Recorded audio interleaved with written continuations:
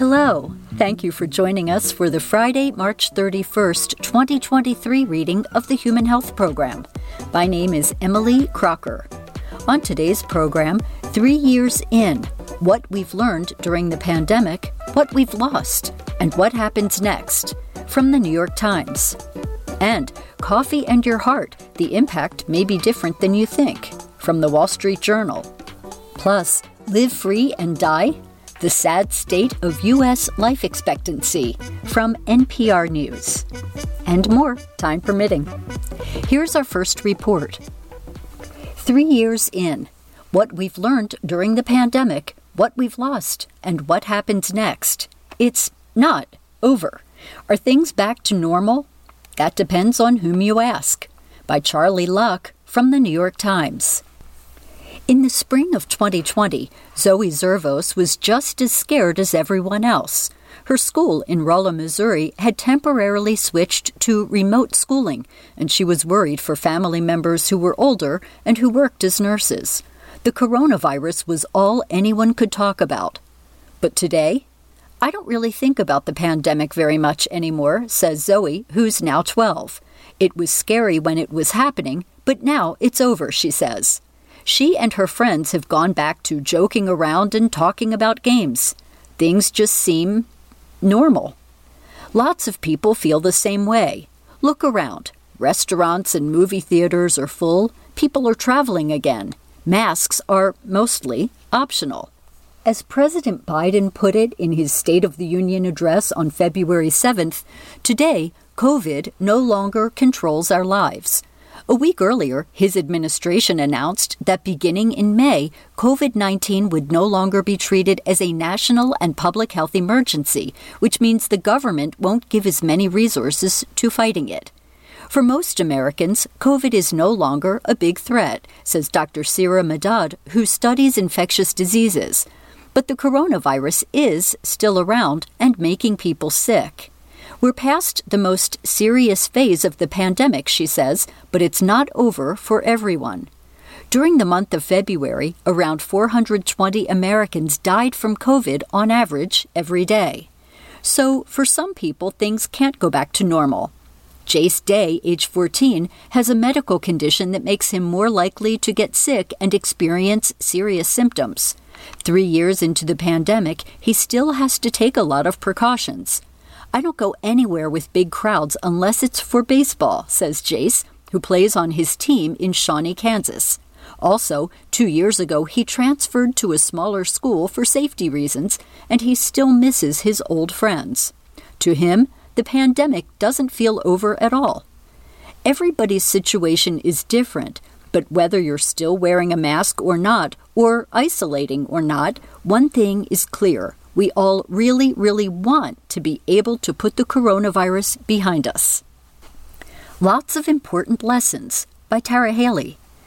A big reason COVID-19 spread so far so quickly is a simple one. It was new. At the beginning of the pandemic, we knew very, very little about this virus, says Caitlin Jedalina, who studies big health issues. Doctors and scientists weren't sure how to keep people safe, so a lot of their advice changed from week to week and month to month. That was confusing and frustrating. But it was also a good sign because it meant we were learning, says Saskia Popescu, an infection prevention scientist. We all know a lot more now than we did 3 years ago.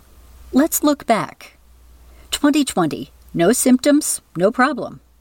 Now, you can feel okay and still be contagious. At first, scientists thought only people who had symptoms like cough and fever could spread the virus to other people. Now we know that infected people might feel fine, but still can pass on the virus. That's one reason social distancing and masking were so important. 2020. Masks? Maybe. Now, masks matter. At first, health officials didn't recommend wearing a mask. They didn't want people buying up masks that doctors and nurses needed, Jedalina says.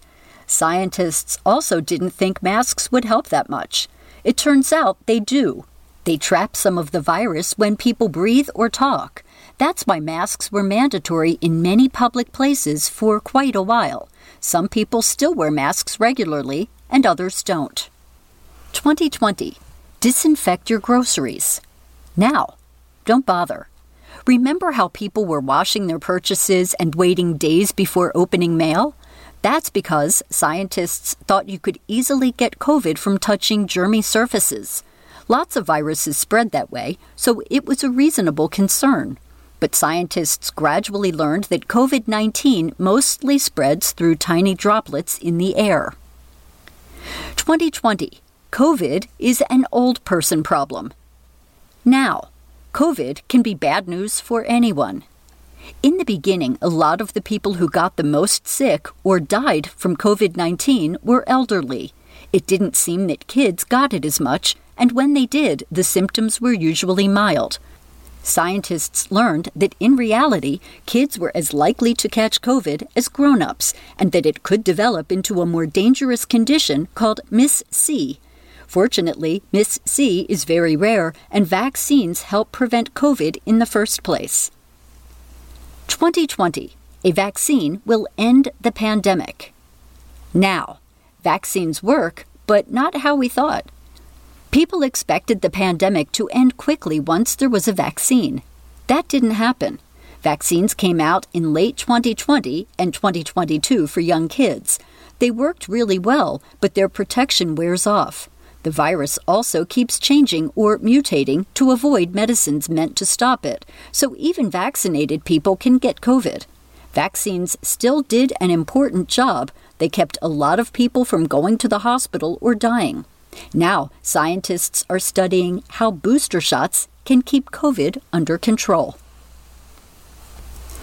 Up next, coffee and your heart. The impact may be different than you think.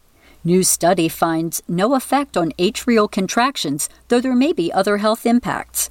By Julie Warnow from The Wall Street Journal. Coffee lovers, take heart. America's favorite stimulant might not be so risky for cardiac health after all, but there may still be other health effects, researchers say. Coffee consumption doesn't increase abnormal heartbeats associated with an increased risk of the most common heart rhythm disturbance, according to a new study published in the New England Journal of Medicine.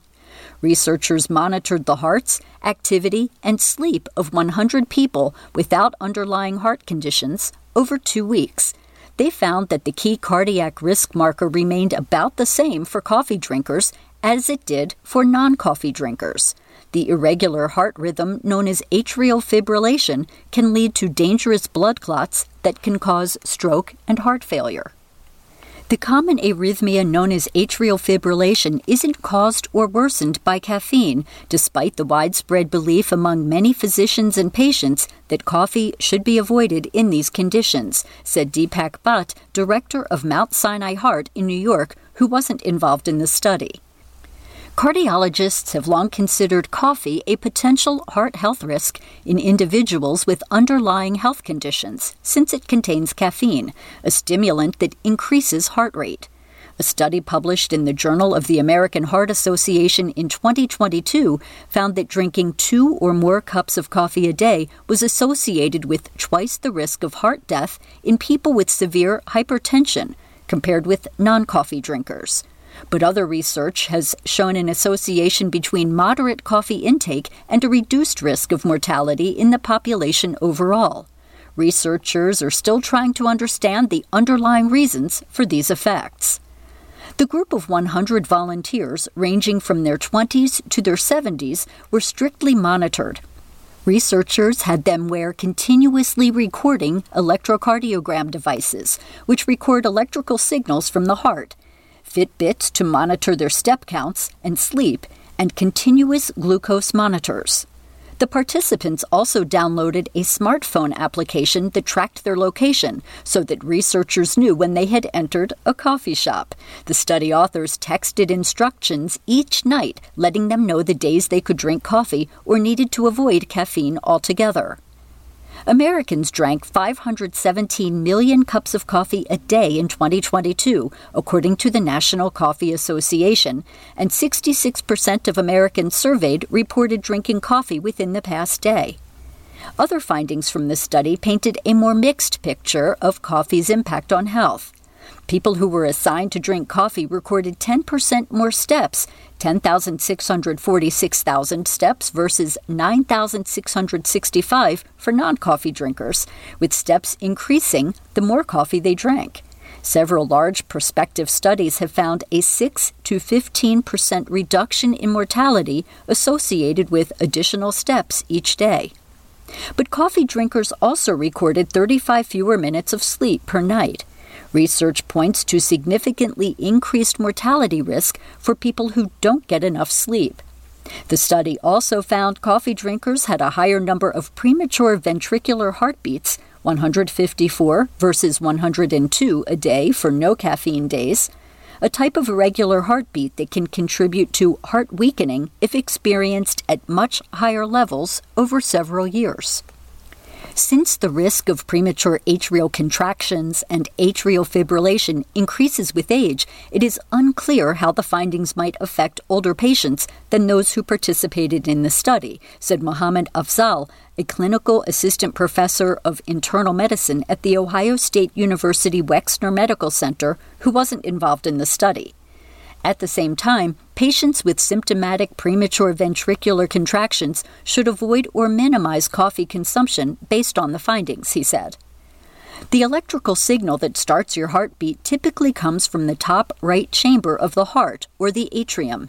Premature ventricular contractions occur when the electrical signal that starts your heartbeat comes from one of your bottom two heart chambers and makes the heart contract differently. It can feel like a skipped heartbeat, according to the Cleveland Clinic. The contractions are common and typically not problematic unless they represent a large number of heartbeats, according to research findings. Premature atrial contraction is only problematic at higher frequency.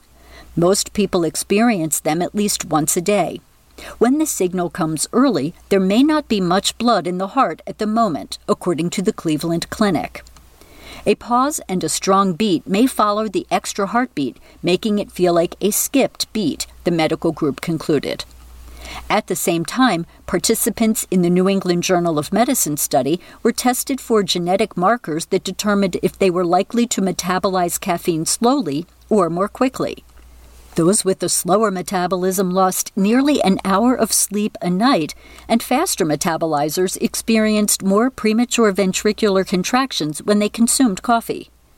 The true health effects of coffee are complicated, said lead study author Gregory Marcus, professor of medicine in residence and endowed professor in atrial fibrillation research at the University of California, San Francisco. This is just the nature of the substance that is one of the most commonly consumed substances in the world, he said.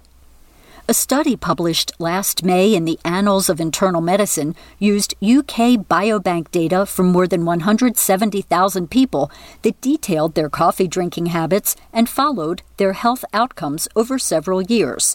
The study found that moderate coffee drinkers were 30% less likely to die, even after accounting for lifestyle and socioeconomic factors. Those benefits dissipated as people increased their intake. Dr. Larry Chinitz, director of the Heart Rhythm Center and co-lead of NYU Langone Heart, said if people are looking to improve their heart health, drinking coffee or staying away from it isn't likely to be the most critical factor. He said the kind of lifestyle choices that most people need to make to prevent and control cardiac conditions are much harder than picking up or avoiding that daily cup of coffee.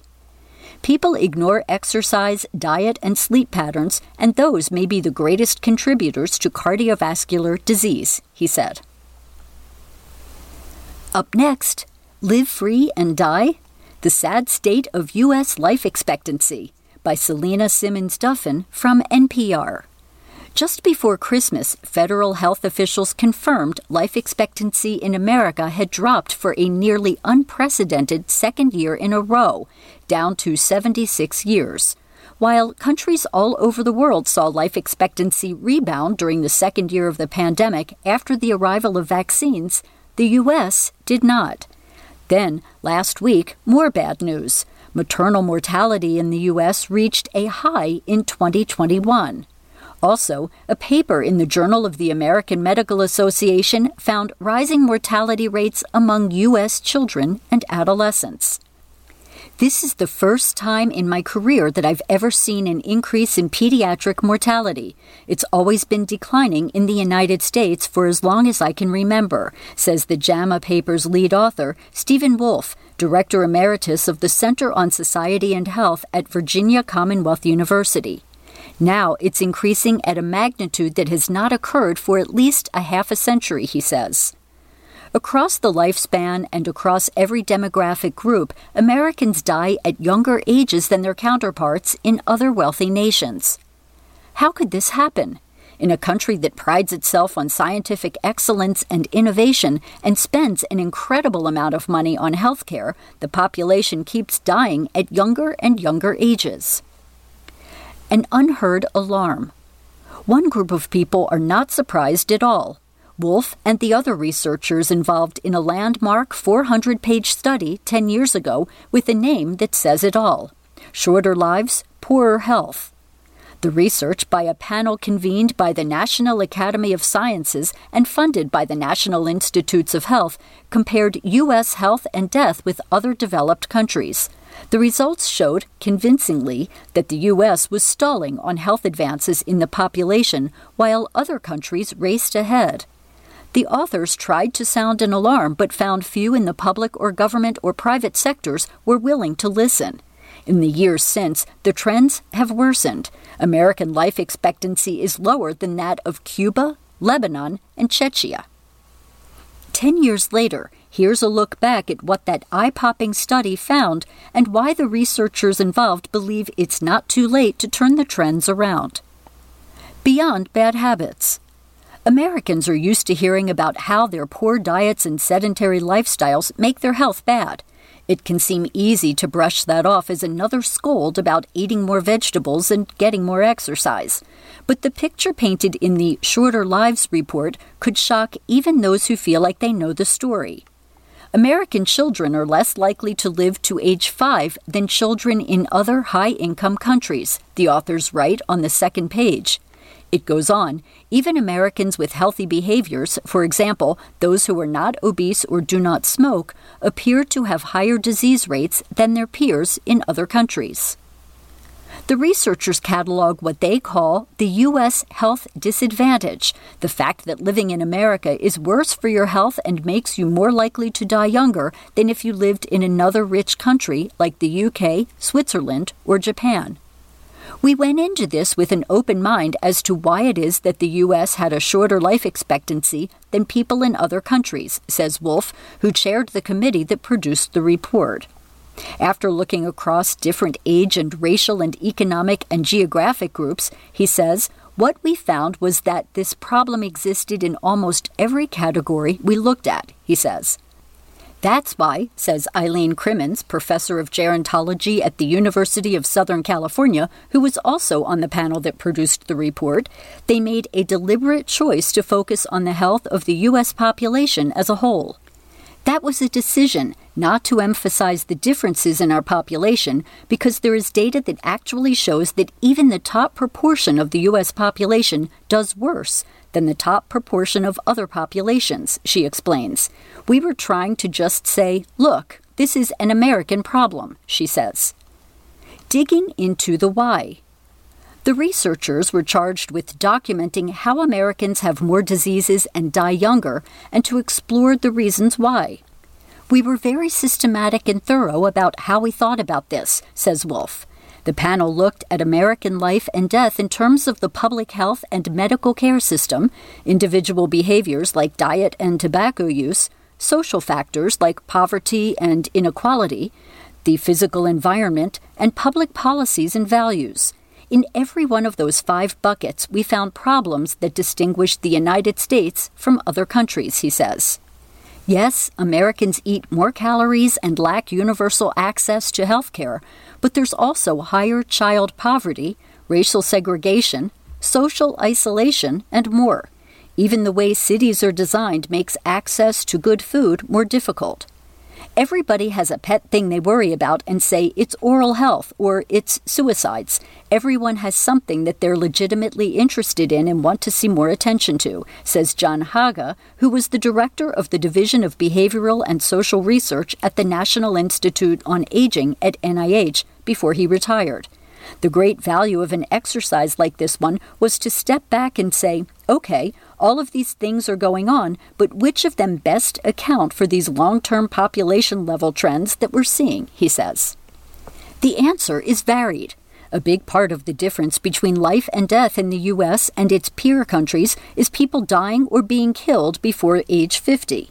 The Shorter Lives report specifically points to factors like teen pregnancy, drug overdoses, HIV, fatal car crashes, injuries, and violence. 2 years difference in life expectancy probably comes from the fact that firearms are so available in the United States, Crimmins says.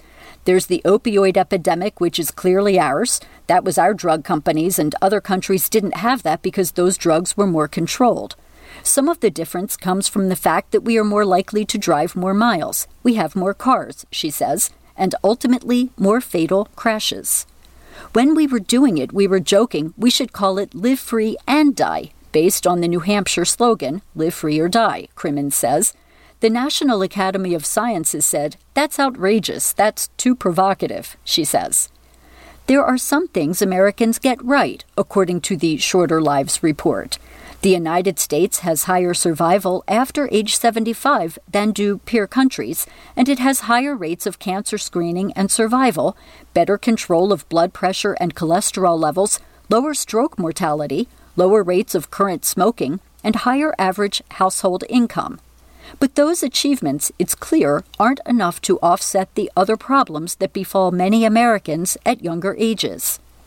All of this costs the country tremendously. Not only do families lose loved ones too soon, but having a sicker population costs the country as much as $100 billion every year in extra healthcare costs. Behind the statistics detailed in this report are the faces of young people, infants, children, and adolescents who are unwell and dying early because conditions in this country are not as favorable as those in other countries, the paper's authors wrote. Little action despite the stakes. Shorter Lives is filled with recommended next steps for the government, especially the NIH, which has a budget of more than $40 billion annually to conduct research to improve Americans' health. The NIH should undertake a thorough examination of the policies and approaches that countries with better health outcomes have found useful and that may have application with adaptations in the United States, the authors wrote. In other words, let's figure out what they are doing that works in other places and do it over here. Dr. Ravi Sani, who helped conceive of and launch the Shorter Lives study at NIH before he left the agency, had high hopes that the report would make a mark. I really thought that when the results came out, they would be so obvious that people would say, let's finally do this, he says. 10 years on, how much of the detailed action plan has been done? To be brief, very little of that has happened, Wolf says. At the time, he says, NIH officials didn't seem very interested in raising awareness about the panel's findings or in following up on its proposed research agenda. There was some media coverage at the time that the report rolled out, but NIH was not involved in trying to promote awareness about the report, he says. Crimmins agrees. There was a little bit more research, but there wasn't any policy reaction, she says. I thought there might be, because it's embarrassing, but it just tends to be ignored. Those who are interested in this issue, she notes, tend to be those invested in marvelous things they think are going to delay aging, even though people older than 75 are the only age group in the country that already does comparatively well, she says. Thank you for joining us for the Human Health Program. My name is Emily Crocker.